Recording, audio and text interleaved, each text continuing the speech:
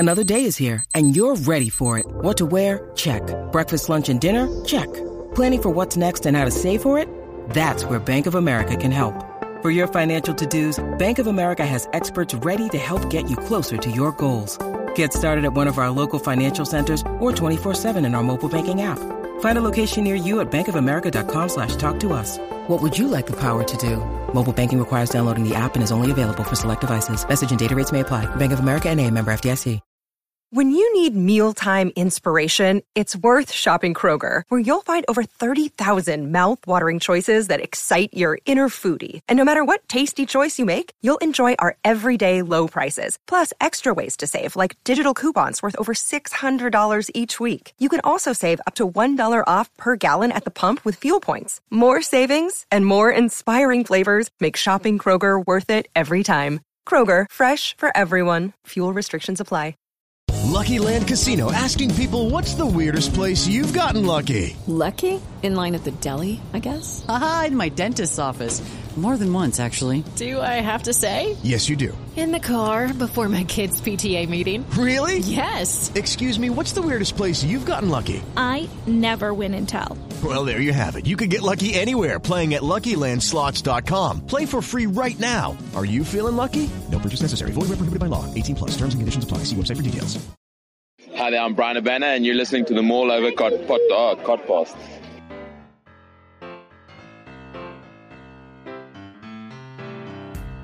Hello, good evening and welcome to this week's Mall Over Podcast, the only rugby podcast that brings you all the news, views and opinion on the weekend's rugby action, all with a West Country accent. You can find us on Twitter, we are at Mall Over Podcast, Mall Over Rugby Podcast on Facebook, and you can find all of our podcasts on Anchor and Apple Pods and all other random podcatchers. We're back for 2022, and not only will we be back for 2022, but we are also shortlisted for a Sports Podcast Award, which is quite exciting. So if you get 2 minutes, please go and vote for us. We've tweeted out several times already, so go and vote for us there. We're up against some pods I've never heard of, but also James Haskell's one. And also, for God's sake, please vote for us so that one doesn't win. And Hamilton and Good and their independent podcast. In inverted commas, because independent, fully studio-based podcast with producer, funded and sponsored, and all that other shit. I mean, it does make me laugh, the amount of podcasts that I hear. Oh yeah, well, we're completely independent, but you've got financial backing and, like you say, studio recorded, access to all of the high-end people. You know, who gives a shit if people are independent or not? If you put out good content, listen to it. If you don't. It's true. Simples. But we will loosely talk about rugby in one way, shape or form throughout the next hour or so. You've heard all of the people that are here. I'm Russ.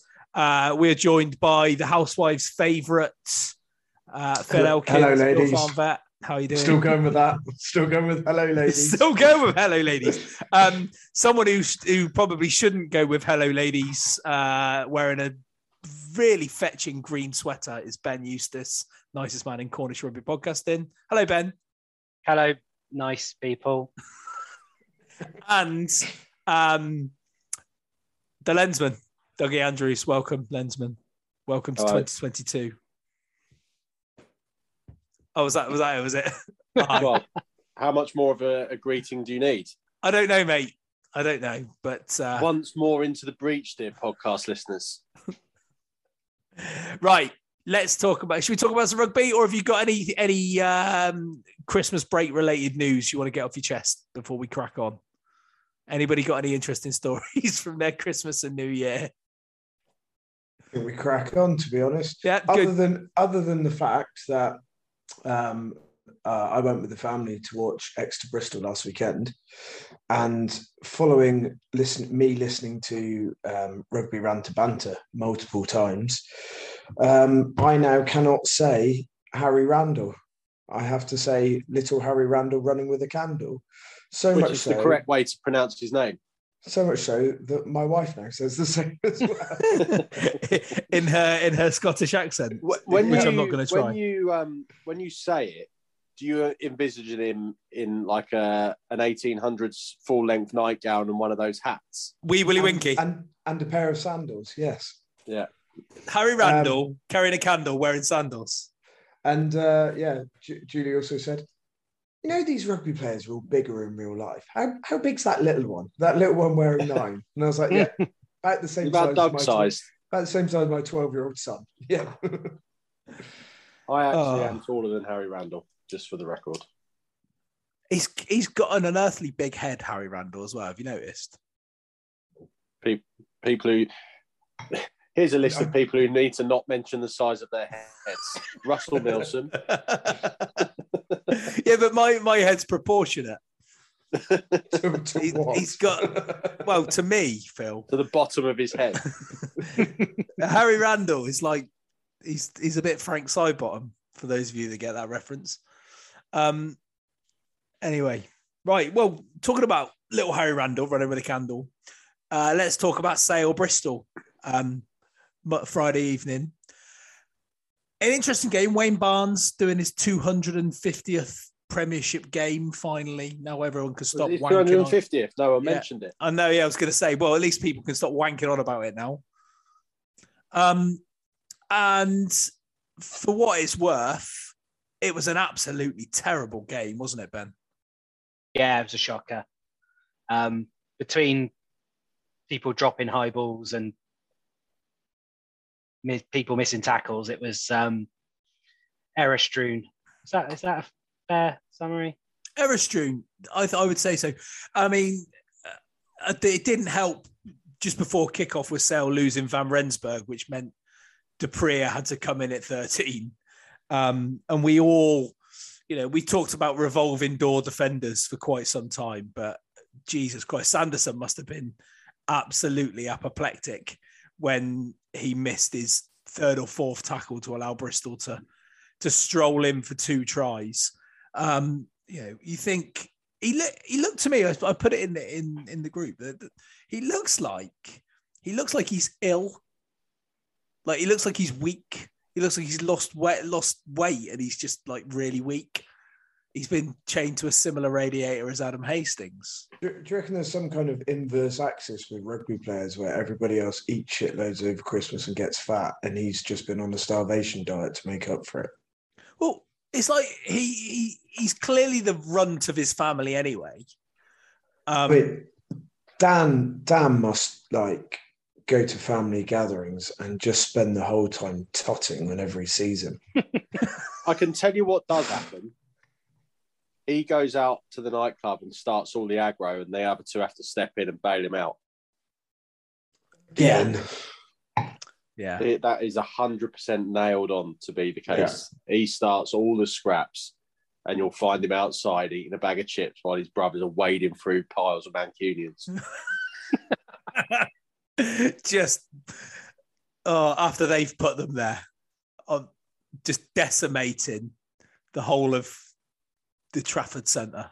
I don't know whether he starts fights in the Trafford Centre, but I couldn't think of any other places in Manchester. Yeah. So Ben, you mentioned there that a lot of high balls, there was a lot of bouncing balls, wasn't there? Like Bristol back 3 really struggled, or they seemed to struggle against Sale's kicking game. Yeah, I think both sides did to a degree, but Bristol did look like they didn't have a clue at times. And it's not the first time that's happened. Was it their first game of the season against Saracens? They were noticeably bad under the high ball as well. Yeah, that was when everyone was really fixated on 50-22s, wasn't it? We just won 50-22. Yeah, people were desperate for the first one, weren't they? But yeah, it really put Bristol in trouble, and it nearly cost them certainly one try. And I think weren't both of those sort of disallowed tries off kicks? I know one wasn't a high ball, one was more a little chip, but they didn't gather them, and they got very lucky on both occasions that a knock-on was given. Yeah. I think me and Phil were talking about it in the first one. There was a knock-on, but it would have been very much umpire's call if it had been in a cricket match. It was by the narrowest of margins. If it was in a club game, there's no way a ref spots it. The ball brushes his finger and goes and carries on in its path. But when you've got a TMO who wants to be the centre of attention, they're going to pick that up. I wanted to speak about TMOs. Maybe we'll do it in a little while. Yeah, I'm sick of them just inserting themselves into a game without invitation, and what that says to me, it's a lack of ability and a lack of confidence by the standing official. I'm not going to comment on the TMOs as quite frequently they're sat next to me. No, and that's absolutely fine. But do you think next time they sit next to you, can you take a roll of duct tape with you? Yeah, just a little bit over the mouth. Just unplug the microphone. What I will say around this subject is Friday night they checked. So in fairness to Barnes, I don't know who the TMO was for Barnes on Friday night. Can anybody remember? No. Wayne Barnes referees his own game. They checked the tries because it was scoring and he wanted to check. And he even asked for the check before he awarded the try. He didn't say on field as a try. There are certain other officials, and one of them was yesterday at the Stoop, who is by far the worst official in the Premiership at the moment, and has been for quite some time, Ian Tempest. Tom Foley. Foley was Friday night. Friday night, yeah. And then Foley today, he was getting interjections. And what the TMO should only speak when spoken to. I don't know how many times we've been down this rabbit hole, but the TMO should only talk or only speak when spoken to. He did tell him to get lost today, didn't he? Pretty much. Yeah, it's just so infuriating. I don't want to fucking hear from you. If I want your advice, I'll ask for it. If I've missed something clear that is dangerous and foul play, fine. Otherwise, shut the twat up. There was a bit today when somebody tackled Hoo-Ha, and Hoo-Ha made a genuine attempt to catch the ball and cocked it up. Yeah, that was got tackled at the same time. Yeah, and the ref was like, I just don't get it. What's your problem? What's the issue here? Why have you stopped the game to get me to look at something? Yeah, it's absolute bollocks, and it's completely unnecessary. We'll come on to Tempest in a minute, but we'll finish off on the Bristol chat first.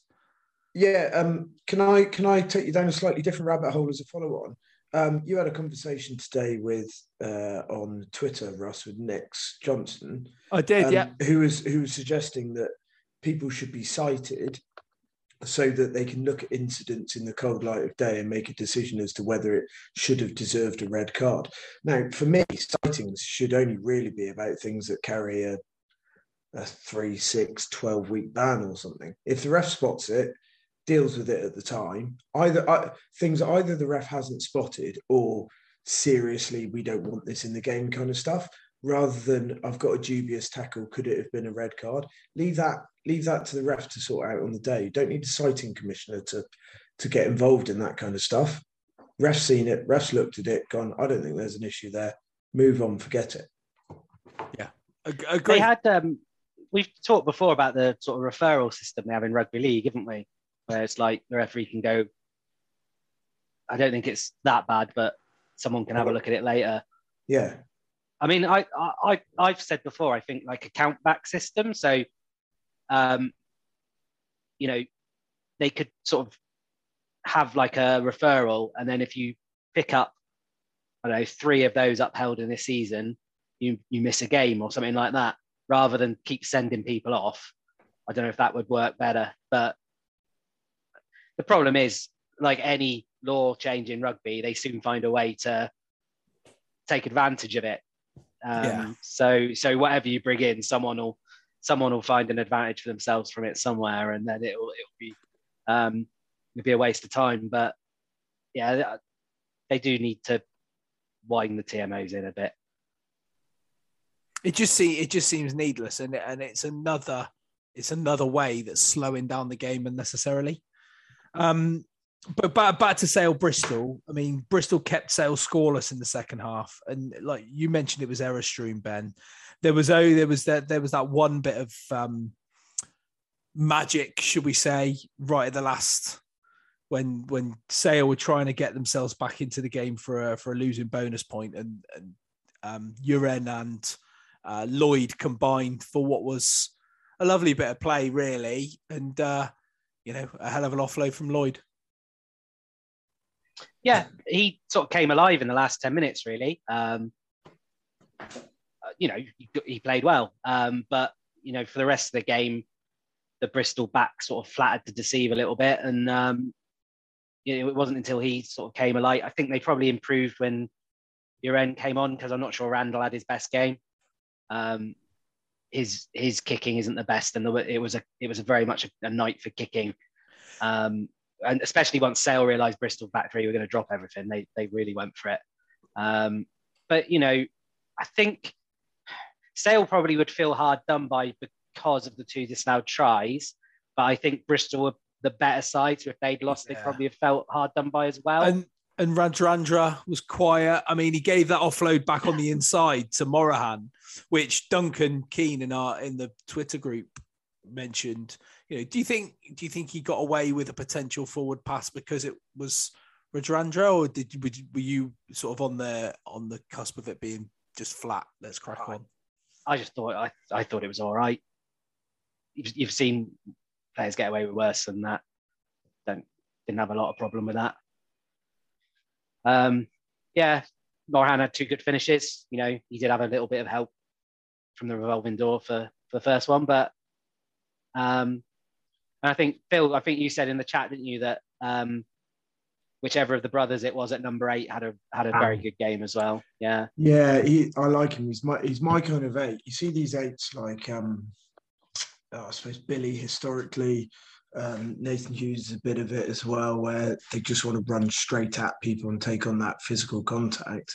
And I just think Dan's a bit cleverer and a bit more wily than that. He'll run at people's shoulders, and you won't get such a big physical contact, but he'll make 4 or 5 extra yards every time he gets the ball. You see him, and he's like pickups from 8, and the flanker's on it, and he's just keeps trundling forwards because he's got raw natural power, and he's clever enough not to try and run over the top of people. No, I really like him. I think he's a great player. I think he's wasted at Sale. Looking at Sale's defence, and specifically, Duprea's failings at 13. I know he doesn't play there often, but he should still be able to make your tackles. It was like they were always daring Bristol to go wide. They were really narrow, and they seem to be operating that, we're going to rush you on the inside and we're going to dare you to go wide. And if you can get round the back, if you can get round there, we'll back ourselves to get across on a second wave. And it seems a very risky strategy when you've got centres that can't tackle properly. and Marlon Yard wouldn't be renowned. Is that a strategy? Tackle either. What a strategy! What? I mean, Doug. Yeah. I mean, I suppose you could say that you're trying to get Bristol kind of isolating themselves, making a break, and then Curry maybe there to come and get the ball, but. Our strategy is to have a really soft belly. Was it not potentially a case of, we know this chap can't tackle, therefore we're going to keep 12 and the winger a bit closer to him and allow the flankers to cover him behind him a bit easier? Because if we spread nice and wide, once they're through him, it's 2-on-1 against fullback. Yeah, that sounds like. We've all been in teams with somebody who can't tackle, and you shove a player as close as possible to them on either side. That sounds like an analysis. Let's go with that. Yeah. It's usually the 10. Yeah. Okay, let's move off of that then. That was Bristol's first win in 4. Sale flattering to deceive a touch at the minute. They're in 9th. As I say, Bristol are still sort of languishing on 21 points now. Before we move on, go on, mate. I'd be remiss if I didn't say how much I'm enjoying Pat Sanderson not being the second coming. Alex Sanderson. Alex Sanderson, yeah. Well, I think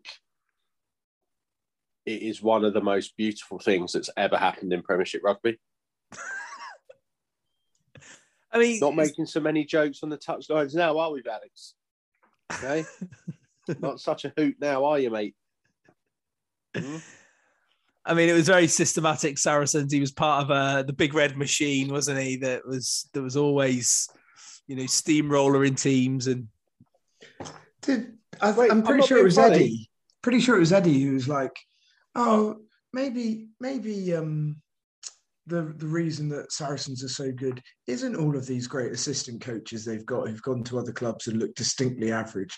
Maybe it's Mark McCall, or maybe it's Brendan Venter before. We're still missing the point here.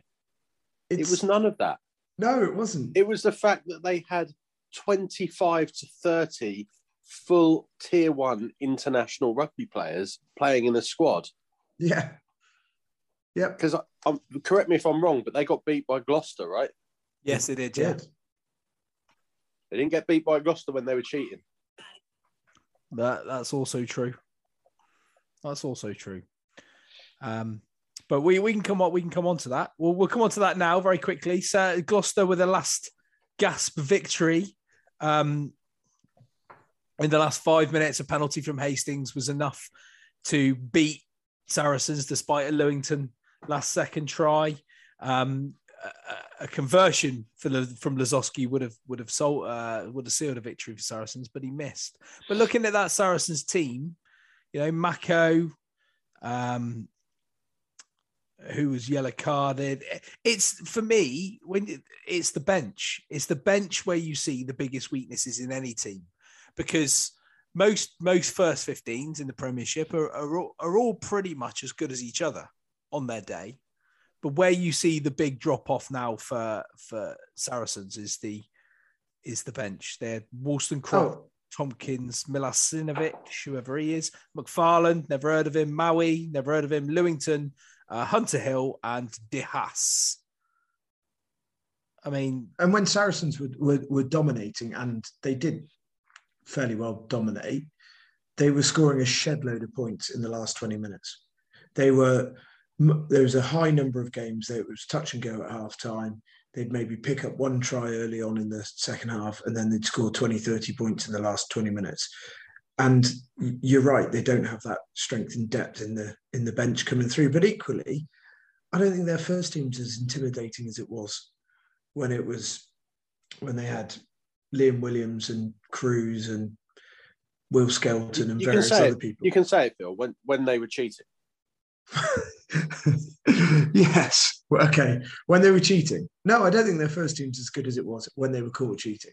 Shock. No. Absolute shock. Who knew that Football Manager was harder when you didn't go into the editor and put all the best players on your team and give yourself £1 billion?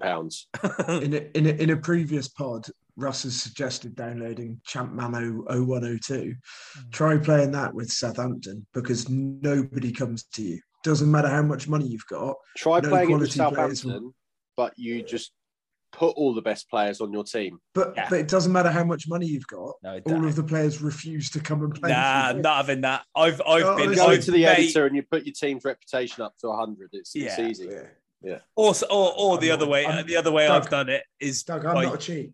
Mate, I've cheated on numerous occasions. Just go and manage Man United and buy a really shit youth team reserve goalkeeper for 50 million. There you go. That'll sort your coffers out. Retire from management. But yeah, the flip side of that is, I said it pre-Christmas sometime, I think Gloucester are playing really well and are looking like a decent side. And I think I know it's easy to say with the table looking the way it is. I think the top three will end up being the top three, and it's between Gloucester and Northampton for who's going to get that fourth spot. I really like Geordie Reid. I think he's an abrasive little irritant. Obviously, Ludlam's a machine tackling wise. They've got a decent back line there. Hastings seems to be pulling the right strings where whoever else they've had at 10 historically hasn't been able to. He's really turned it around there, Skivington, isn't he? And yeah, without whole-scale staff changes. Yeah, or without player changes. Big name, you know, he's kept the squad together and he's developed it. And you think, okay, you know, with Don Waldock. He's got Don Waldock as the backs and defensive coach, I believe. Yeah. And he's done a great job. So, you know. And actually seen a little bit of Jack Singleton in the last month or so, which kind of, something where you go, you're not just a bang average hooker who's got picked because you're available. Now, I'm not saying he deserves to have won all the caps that he has won, but there's a bit of something there. You'd probably say that's just Gloucester, what I look for in my England hooker. Sorry, exactly, a bit of something. Yeah, a bit of something. Yeah, you'd probably say that Gloucester from the back row outwards, so the backs in the back row, are probably stronger than Saracens on paper. Just the teams that were put out on Saturday. You'd say Reed as a 6 was probably more mobile than Ezekiel. Ludlow and Earl probably fairly level, and then Ackerman, without Billy in that team, he's the best number 8 on the pitch. And then you've got two Scottish internationals, a Welsh international, and 2 England internationals in Gloucester's backs as well. So at the moment, they've not got a bad starting 15. Chris, Atkinson and Harris are your atypical rock solid Premiership centre partnership, aren't they? I know Harris is a Scotland international and a Lion. Mark Atkinson is one of the most consistent performers in the Premiership for the last 3 or 4 years, really, when he's been fit. And they've got that. They've got strength. They've got a bit of flair without being too flamboyant, but they get it done. And they're very, very good in defence as well. Yeah, it's quite an old-fashioned centre pairing, isn't it? Yeah, it is. Both good in defence. One's a big unit. The other one's pretty tough. Sort of defends that outside channel. And then you've got Reece Zammit was on the bench, but you've got Reece Zammit and May, which is real wheels, isn't it? So, you know, Gloucester, they're one of those teams, I think, you know, a couple of injuries, suddenly that team doesn't look quite so impressive. But at the moment, you know, the results are showing that's a pretty handy starting 15. Yeah, definitely. And they're trending in the right direction. So, and they're up to 4th, right? Like Gloucester, we're halfway through the season. And Gloucester in 4th with 38 points. So, you know, they're not far away. I mean, Exeter in 6th with 33. Northampton 35, Gloucester 38, Quins 42, Saracens 43, and Tigers 51. So, I mean, there's still plenty to play for. I mentioned Exeter there. I sat and watched this game yesterday afternoon, fully expecting it to be an absolute cracker. And it absolutely was. The polar opposite of the Premiership final, where it was all hands, tries. And this was one of the most hard-fought games that I've watched for quite some time. Exeter in the first 20, 25 minutes completely outplayed by Harlequins. That early try from Northmour, who seems to be improving all the time. And Exeter couldn't get out. They kept making mistakes. They gave away silly penalties. They kept knocking the ball on. And every time they looked like they were going to get out of their own territory, they'd make a mistake, or Quins would just bosh them back. And they just had the spell. Exeter just had a spell at the end of that first half, from about 25, 26 minutes to just about the half until the incident that we'll come on to, where they just started to play. You know, they just you know, the way that Exeter do, they just sort of turn the screw. You just thought, oh, here we go. They've sucked in all of this pressure. They'd only conceded 7 points. And then before you knew it, it was 7-7. And you're like, how the fuck have Exeter done that? And it was a real, like, belligerent, almost a master stroke. Just like, how have they managed to soak up all this pressure? And then obviously came the sending off. And there's been a lot of chat about it all over Twitter, as you'd imagine. Oh, Simmonds needs to be banned as well. Oh, this. Oh, Hepburn this. Oh, Hepburn that. Double red cards. And all these people shouting for double red cards clearly didn't see the incident. I mean, assuming you've both seen the incident now. Yeah.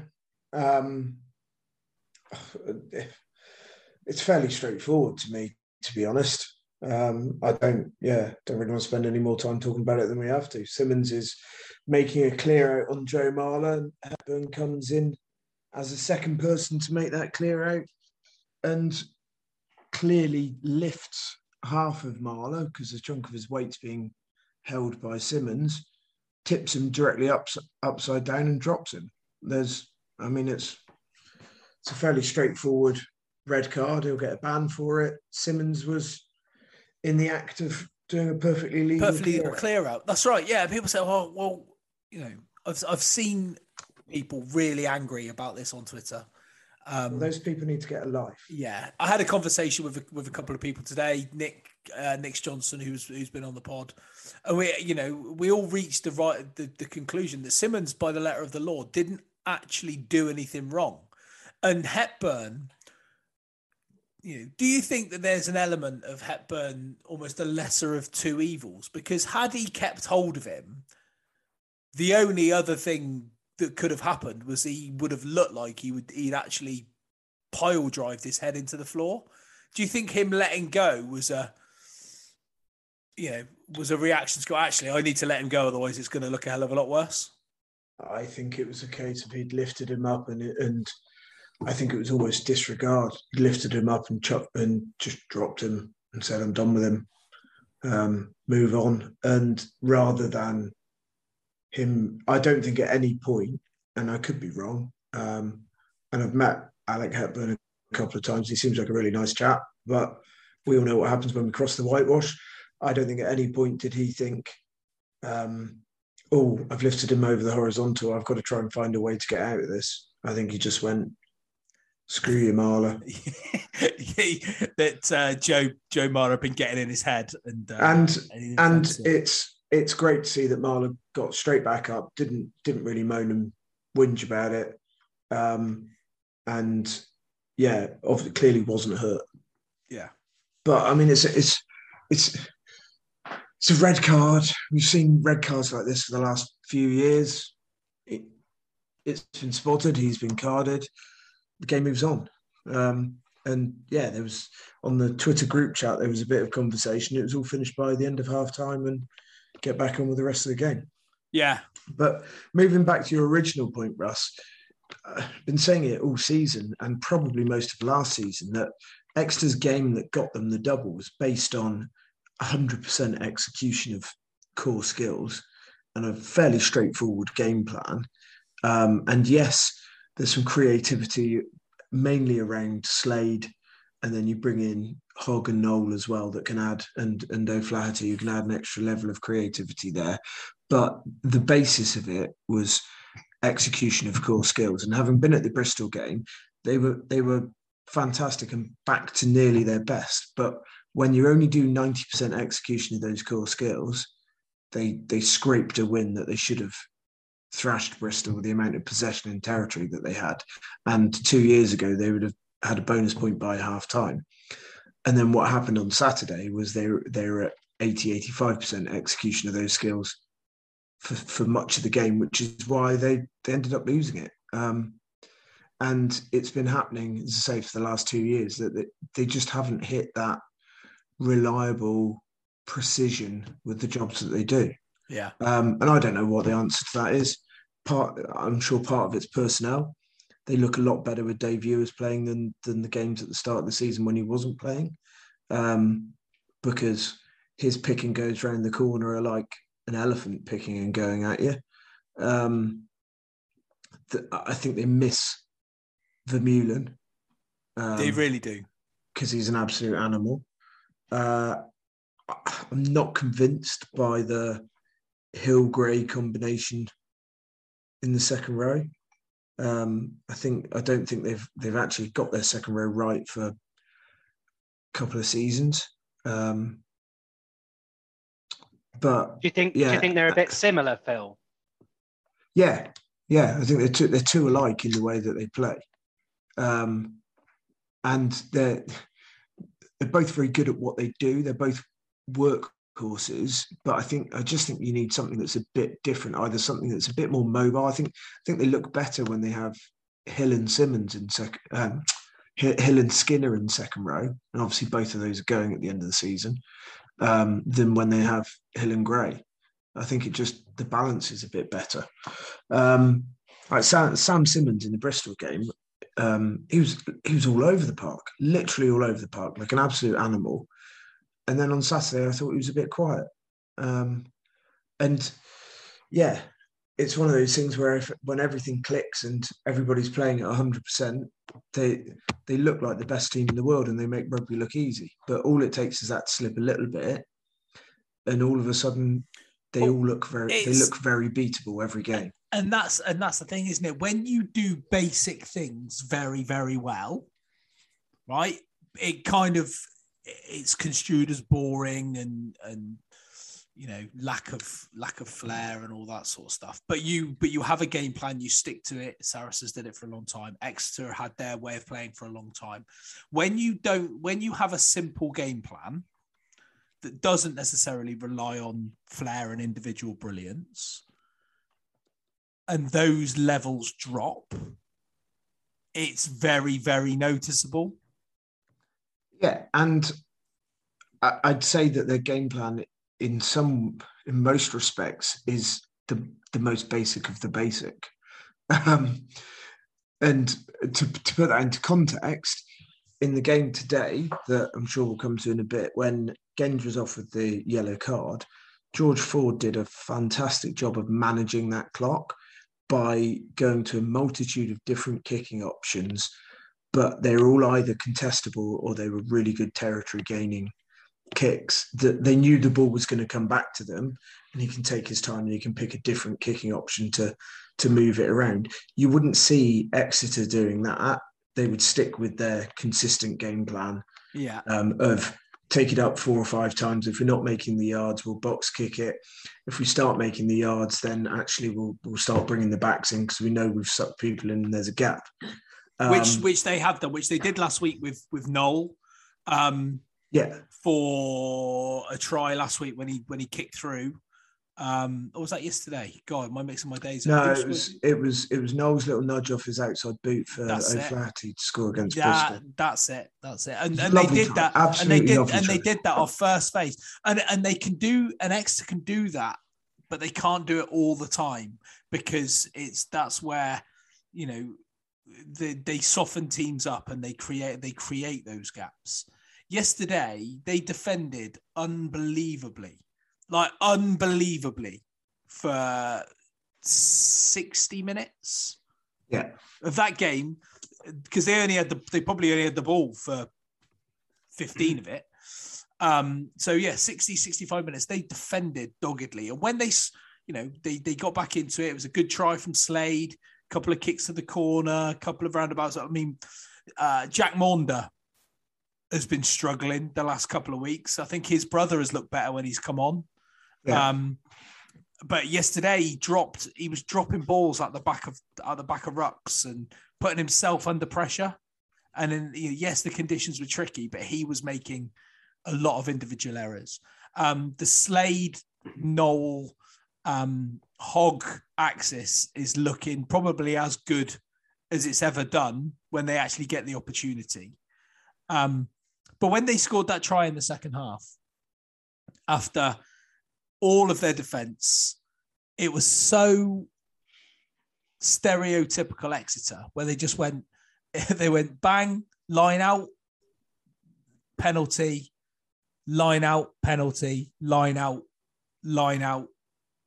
try. It was like metronomic Exeter. They just went bang, bang, force a mistake, bang, force a mistake, bang, try. And they did everything to keep Harlequins out. But Marcus Smith, I mean, Marcus Smith, Alex Dombrandt, and Esther Hazen are phenomenal. Yeah. Phenomenal. And you know, Kerr is playing well and is facilitating their excellence by allowing Dombrandt to have the ball, by getting Smith quick ball. But Smith and Esther Hazen, they're world class. They're different class to anything in the Premiership at the moment. Ben will chuckle. I'm going to put George Ford with him because I think Ford has been fantastic for Leicester this season and is still right up there, and shouldn't be forgotten about when it comes to English fly halves. But Esther Hazen and Smith with Dombrandt making those meters, and he acts as such a big decoy for them to allow the likes of Green, Northmore, Liner, Murley, whoever it is they've got in the back three, to do what they do. Now, they didn't click yesterday, that back three, at all, really. And it was Esther Hazen that did all the damage. But Ben, you were going to come in? Well, I was just going to say, sort of, when we were talking about simple game plans, I don't think many successful teams do have a complicated game plan. And, you know, you say about attacking off first phase, but, you know, as you said, Exeter are capable of doing it, and a lot of teams are capable of doing it, but they're not going to do it every time because it becomes predictable. Whereas that try that you were just talking about with Noel's kick was, you know, it's something a bit different that caught a team unawares, and they put the ground rules down for it. So, you know, Exeter got a simple game plan that involves possession and wearing teams down. The successful Saracen side's taking the money out of it. Their game plan was pretty simple. They just sort of enveloped you in defence and beat hell out of you, basically, with their ball carriers, which gave them then the opportunity to score tries late, as Phil mentioned. And Quins, for all the the exciting runners they've got an old-fashioned straight running 12, who, as you say, fixes the defence, and they've got a big, smart ball carrier 8, who is always going to make ground.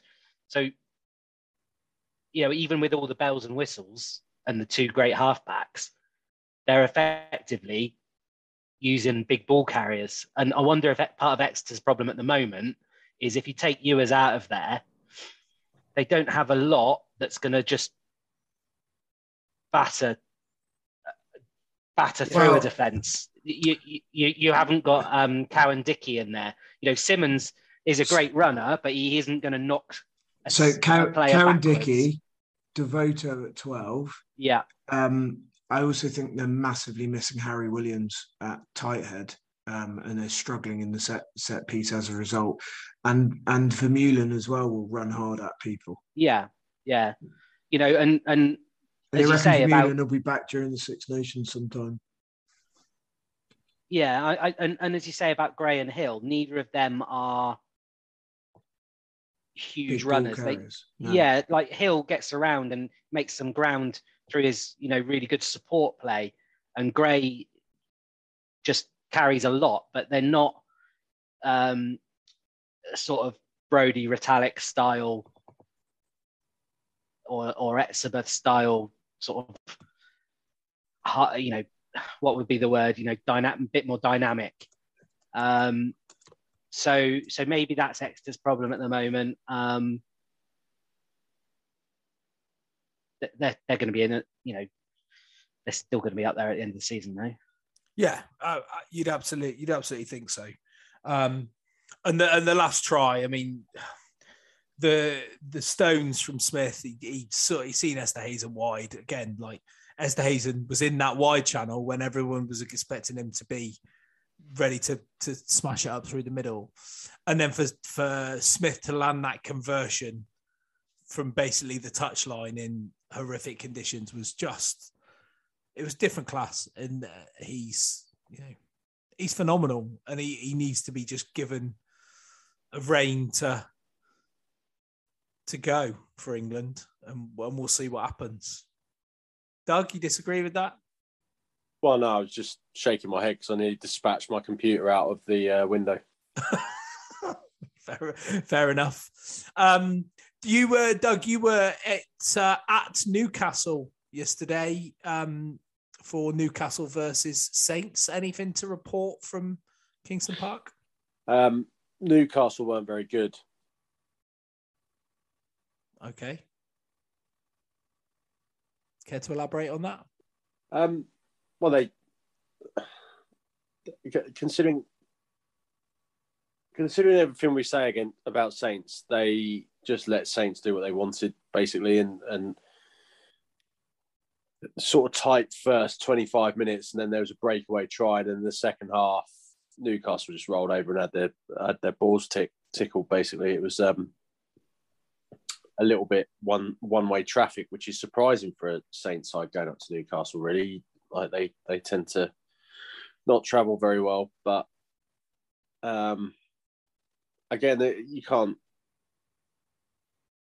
read too much into it because Saints can come out next week and be absolutely horrendous. So, what are we doing here? What, any of us?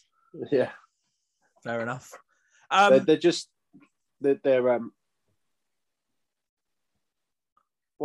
Tottenham.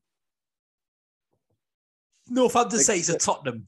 Yeah, they're good enough to be in games, but they're never good enough to win the big ones. Yeah. I think that's Saints in a nutshell, basically.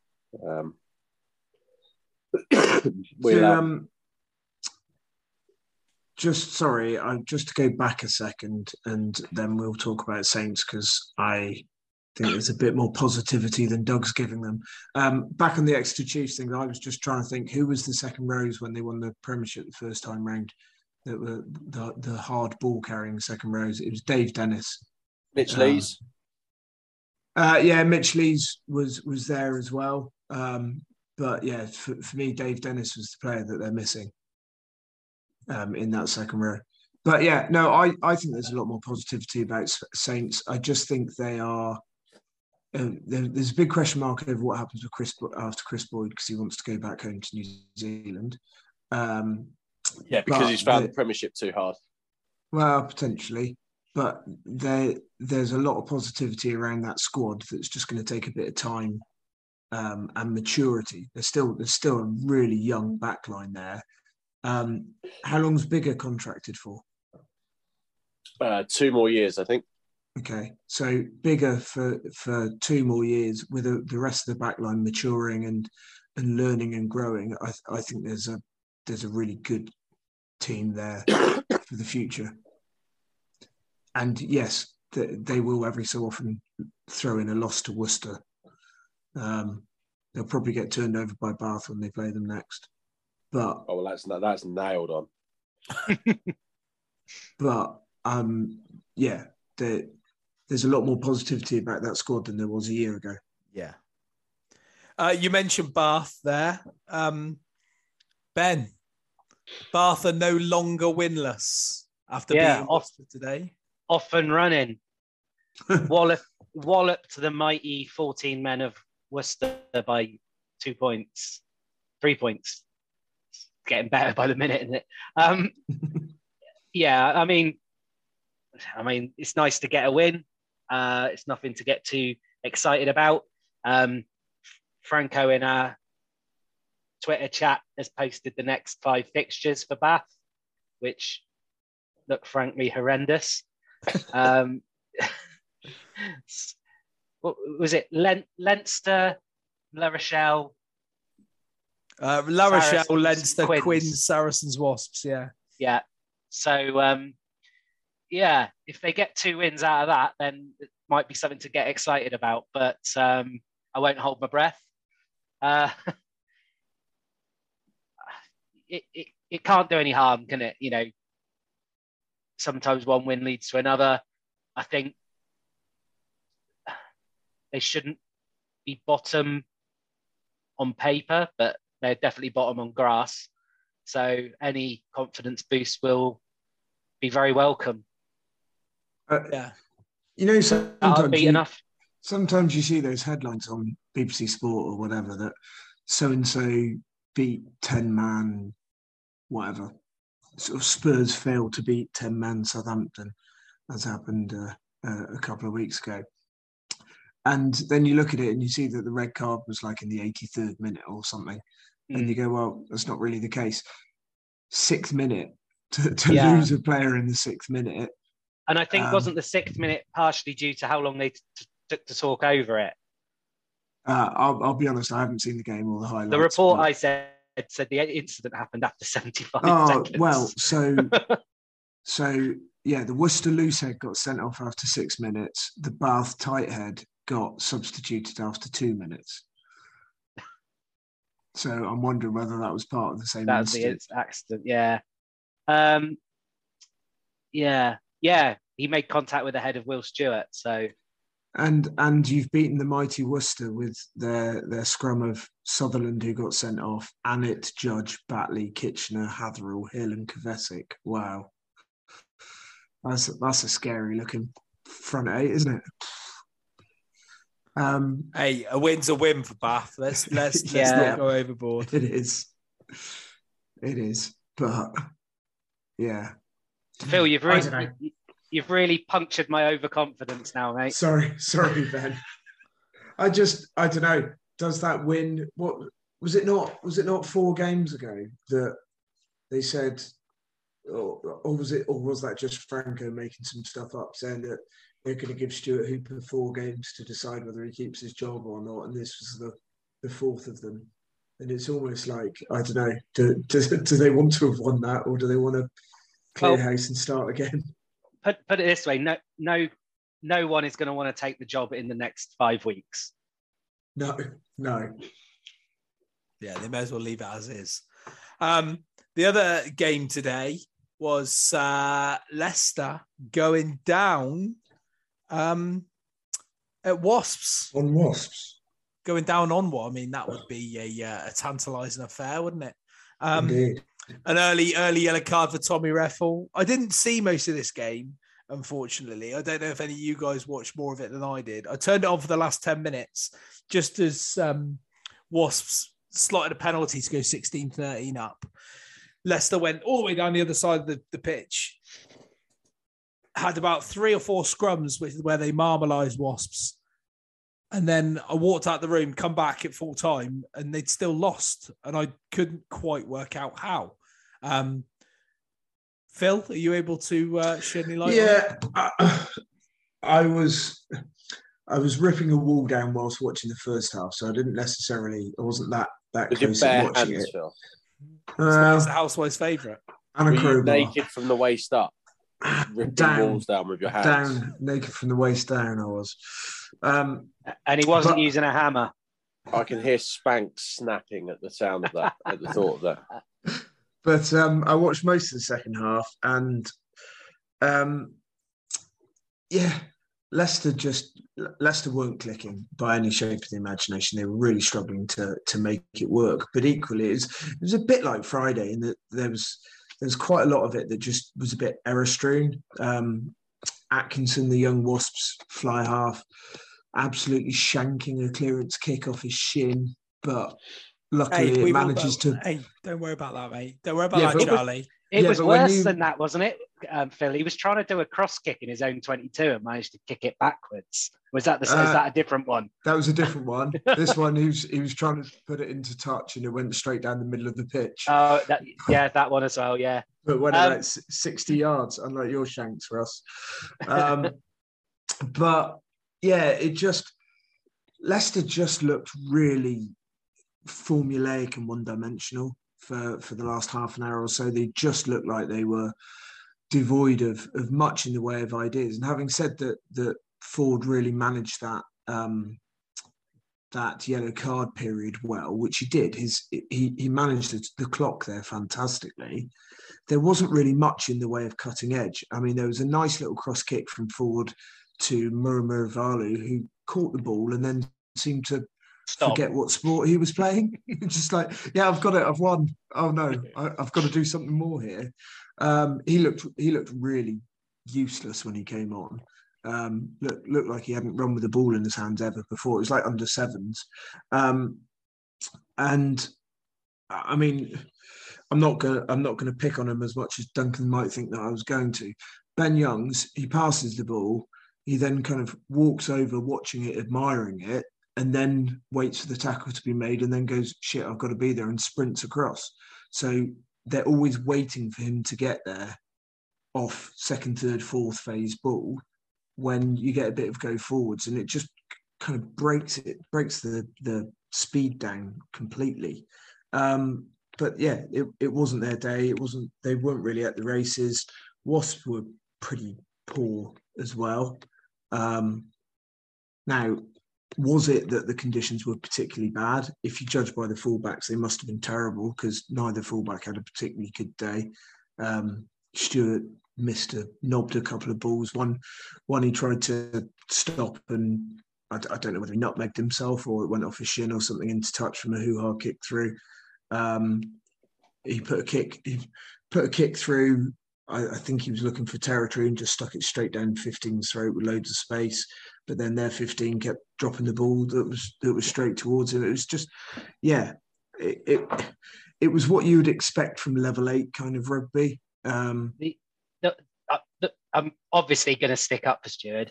The one that went through his legs was an absolute pig. That was so hard to feel. I don't think anyone would have. It was moderately bad.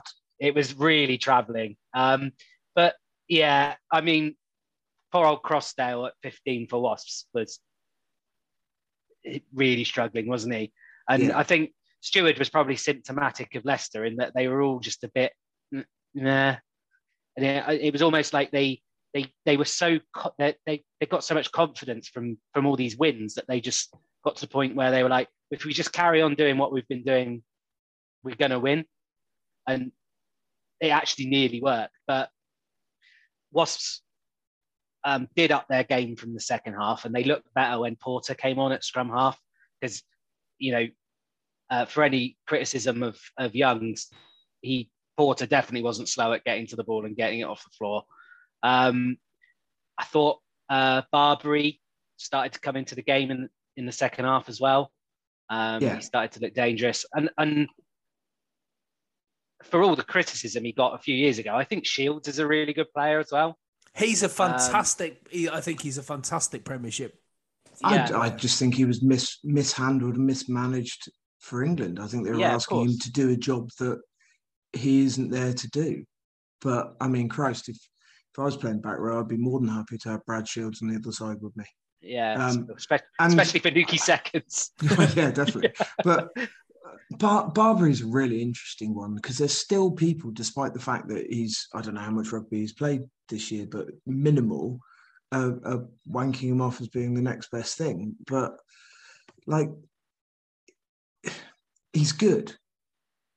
That's as far as it goes, as far as I'm concerned at the moment. Yeah, he needs to play a season and a half of Premiership rugby before he's going to be anything more than good. Yeah, and he's not standing out like he was when he first came through. Whether that's just he's not quite back from his injury yet, or it was just sort of a novelty factor. There's a catalogue of people who have come through and had a couple of really good games and people start raving about, who turn out to be quite average. People were raving about Ogre when he first came in. And to me, he's a decent Premiership player. I think we need to work out what position he's going to play as well. I mean, he did a pretty decent job at 6, but he's built maybe more like a front row forward, maybe. I think it's probably if he's got serious England aspirations, I think there's more opportunity at hooker because if he's behind George and Karen Dickey, there isn't a lot. Mm. But like you say, if he is gonna come through there, he's definitely gonna have to get a lot of games under his belt. I mean, it wasn't as it wasn't a great game in the same way that the Bristol game wasn't a great game, but it had a fairly exciting ending, which always sort of leaves you with a sort of more positive view of a game. And Wasps did well to hold on, and then your mate, the substitute, who I'm not even going to try and pronounce his name, Murray. Sort of old Murray, sort of fittingly dropped the ball, didn't he? I mean, Leicester are sort of on the bare bones a little bit.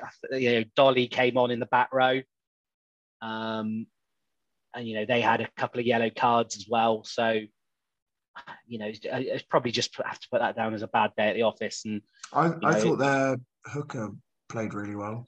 His name I can't remember. Yeah, he did. He put in some. Well, he was leading the tackle count by about double at one stage from both sides. Montoya. Yeah, Montoya. Yeah, I was going to say that, and I thought I was going to get grief for it.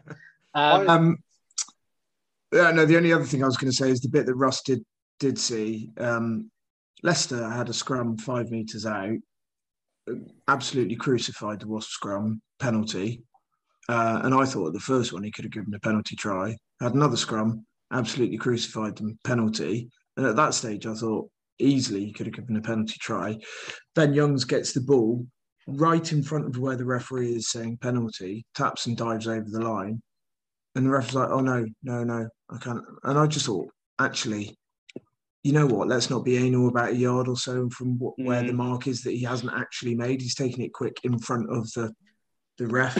When a scrum, you can't do much more than that. When a scrum is folded like that, the penalty could be anywhere from in the sort of 8 meters that the scrum had sort of collapsed backwards, couldn't it? You think so? And I'm not saying that I think Leicester deserve to win, but I mean that 9 times out of 10 they'd have scored a try there, either from a penalty try or from the tap and go. I thought Leicester was shit. Yeah, wasn't that what I said? Yeah. They were one-dimensional and flat. Yeah, I can't believe they've won 11 games this season. It's 3 phases and a kick. It's England. It's England 2 years ago. It's dull, one-dimensional, boring rugby, and I think potentially they might start to be found out a little bit from here on. So before the game, I put on the Twitter group chat that I really wanted Leicester to win, and I'm disappointed nobody asked me why.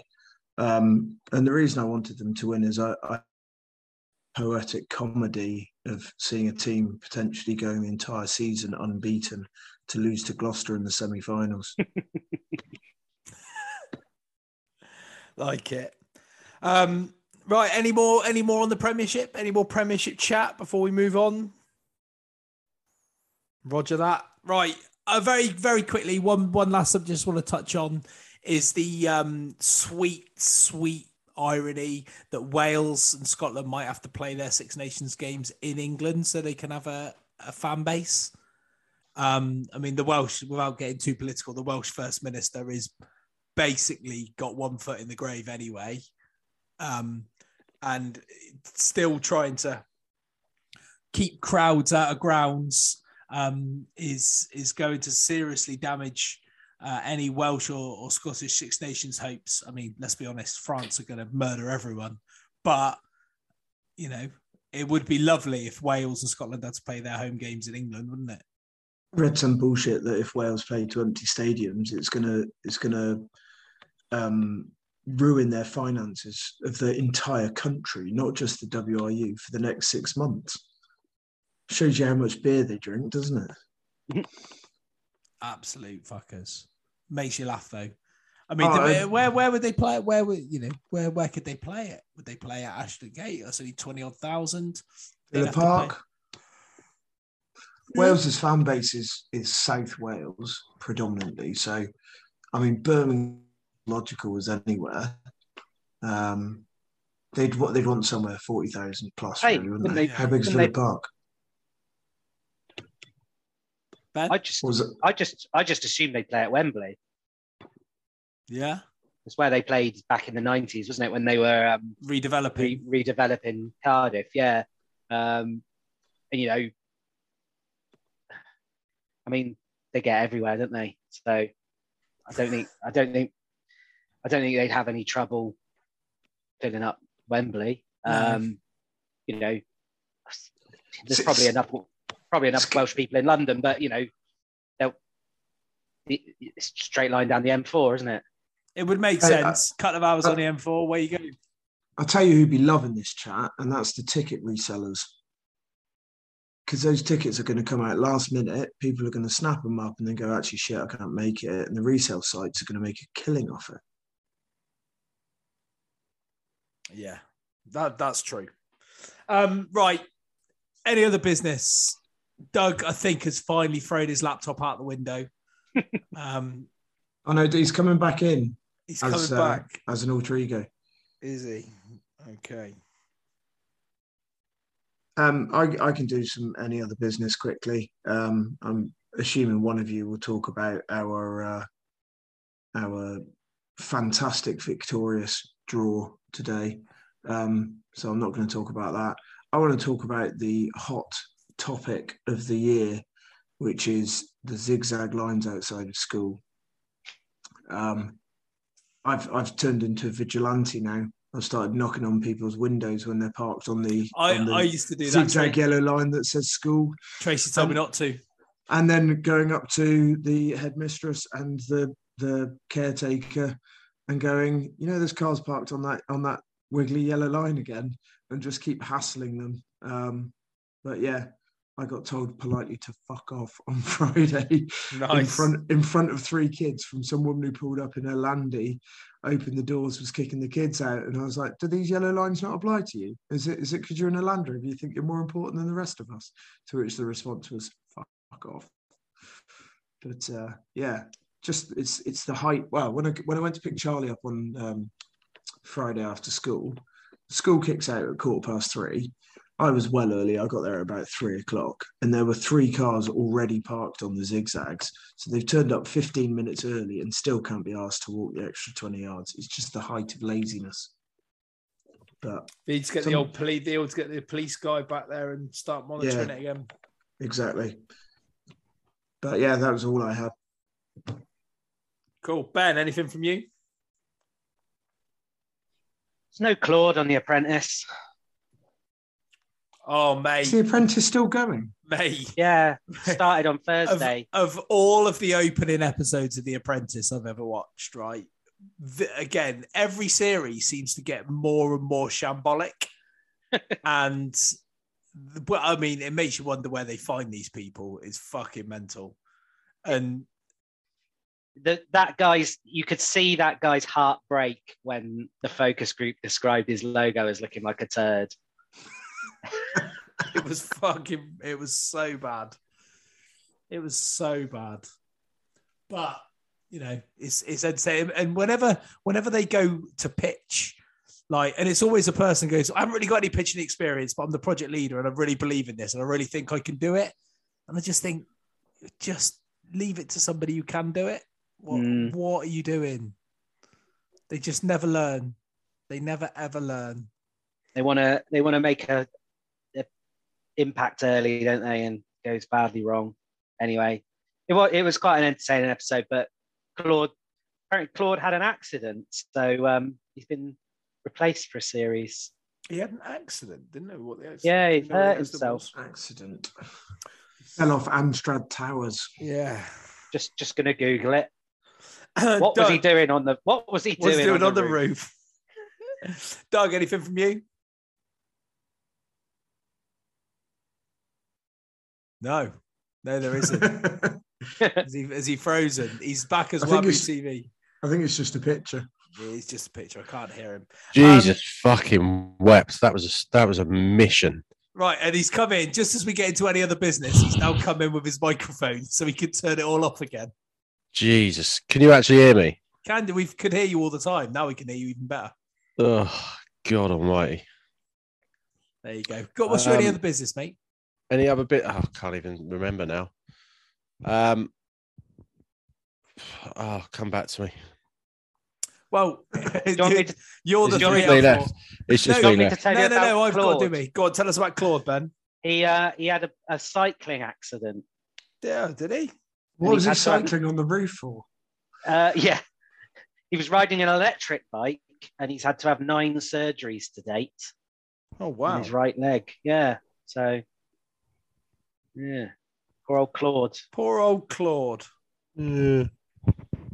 Anyway, Doug. Moany golf course people, just stop moaning. It's pissed it down for 3 months. Like, close the course for a week and let's just, actually have a golf course to play on in May. Oh, have you got moany golf course people? That's what happens when you play a Parkland course. It's not Parkland, mate. What is it then? It's on the side of a hill. It's not a Parkland course at all. Well, still wet. Well, it doesn't get wet. That's the thing. It's just rained so much that it has got wet. So therefore, it's got wet. Yeah. Just stop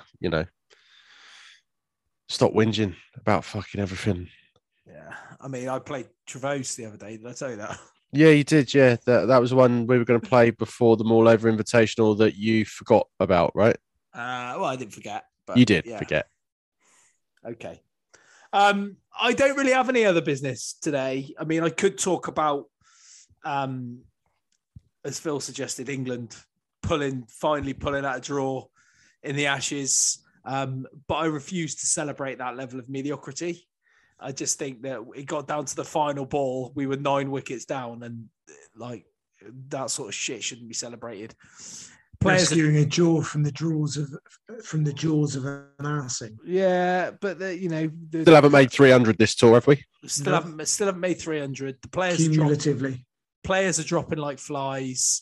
I would just fucking almost start again now. Get Pope and Lawrence and Billings in. I wouldn't. I'd just go home. Yeah, just claim COVID and banish the fifth test. Just do an India and go home. Yeah. Well, we've got the batting version of Stuart Broad now, haven't we, in Johnny Bairstow? Yeah. Every time he's looking like he's going to be back out the side, he get some runs or wickets. Yeah. Well, we'll see what happens with Bairstow. I can see Billings coming in. Can see, it'd be good to see Lawrence.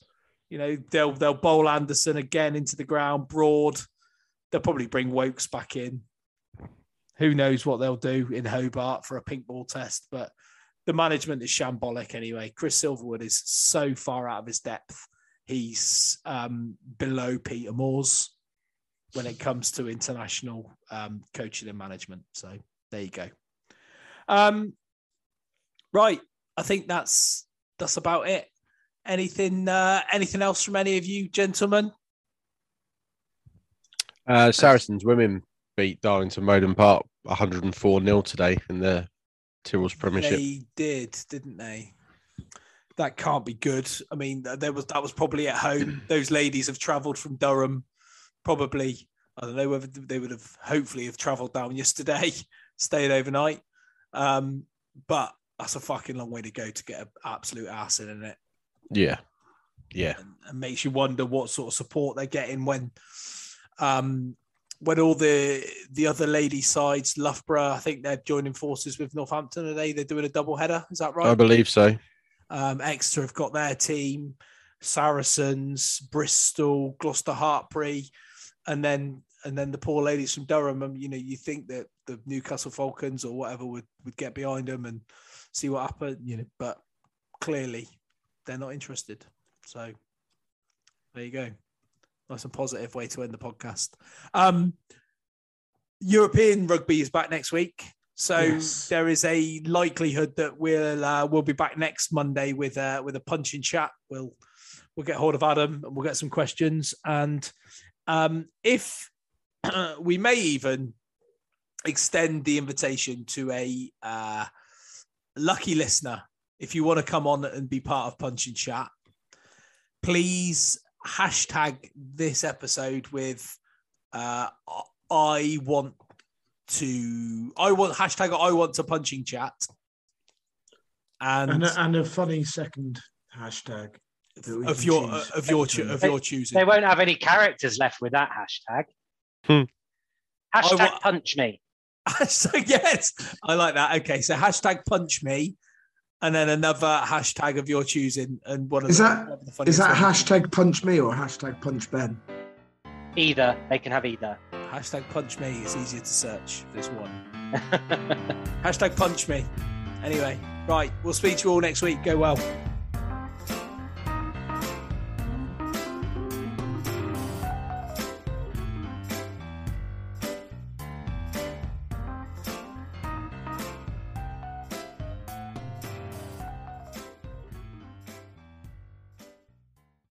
Sports Social Podcast Network. Hey guys, it is Ryan. I'm not sure if you know this about me, but I'm a bit of a fun fanatic when I can. I like to work, but I like fun too. It's a thing. And now the truth is out there. I can tell you about my favorite place to have fun. Chumba Casino. They have hundreds of social casino style games to choose from with new games released each week. You can play for free anytime, anywhere. And each day brings a new chance to collect daily bonuses. So join me in the fun. Sign up now at ChumbaCasino.com. No purchase necessary. VGW Group. Void where prohibited by law. See terms and conditions. 18+.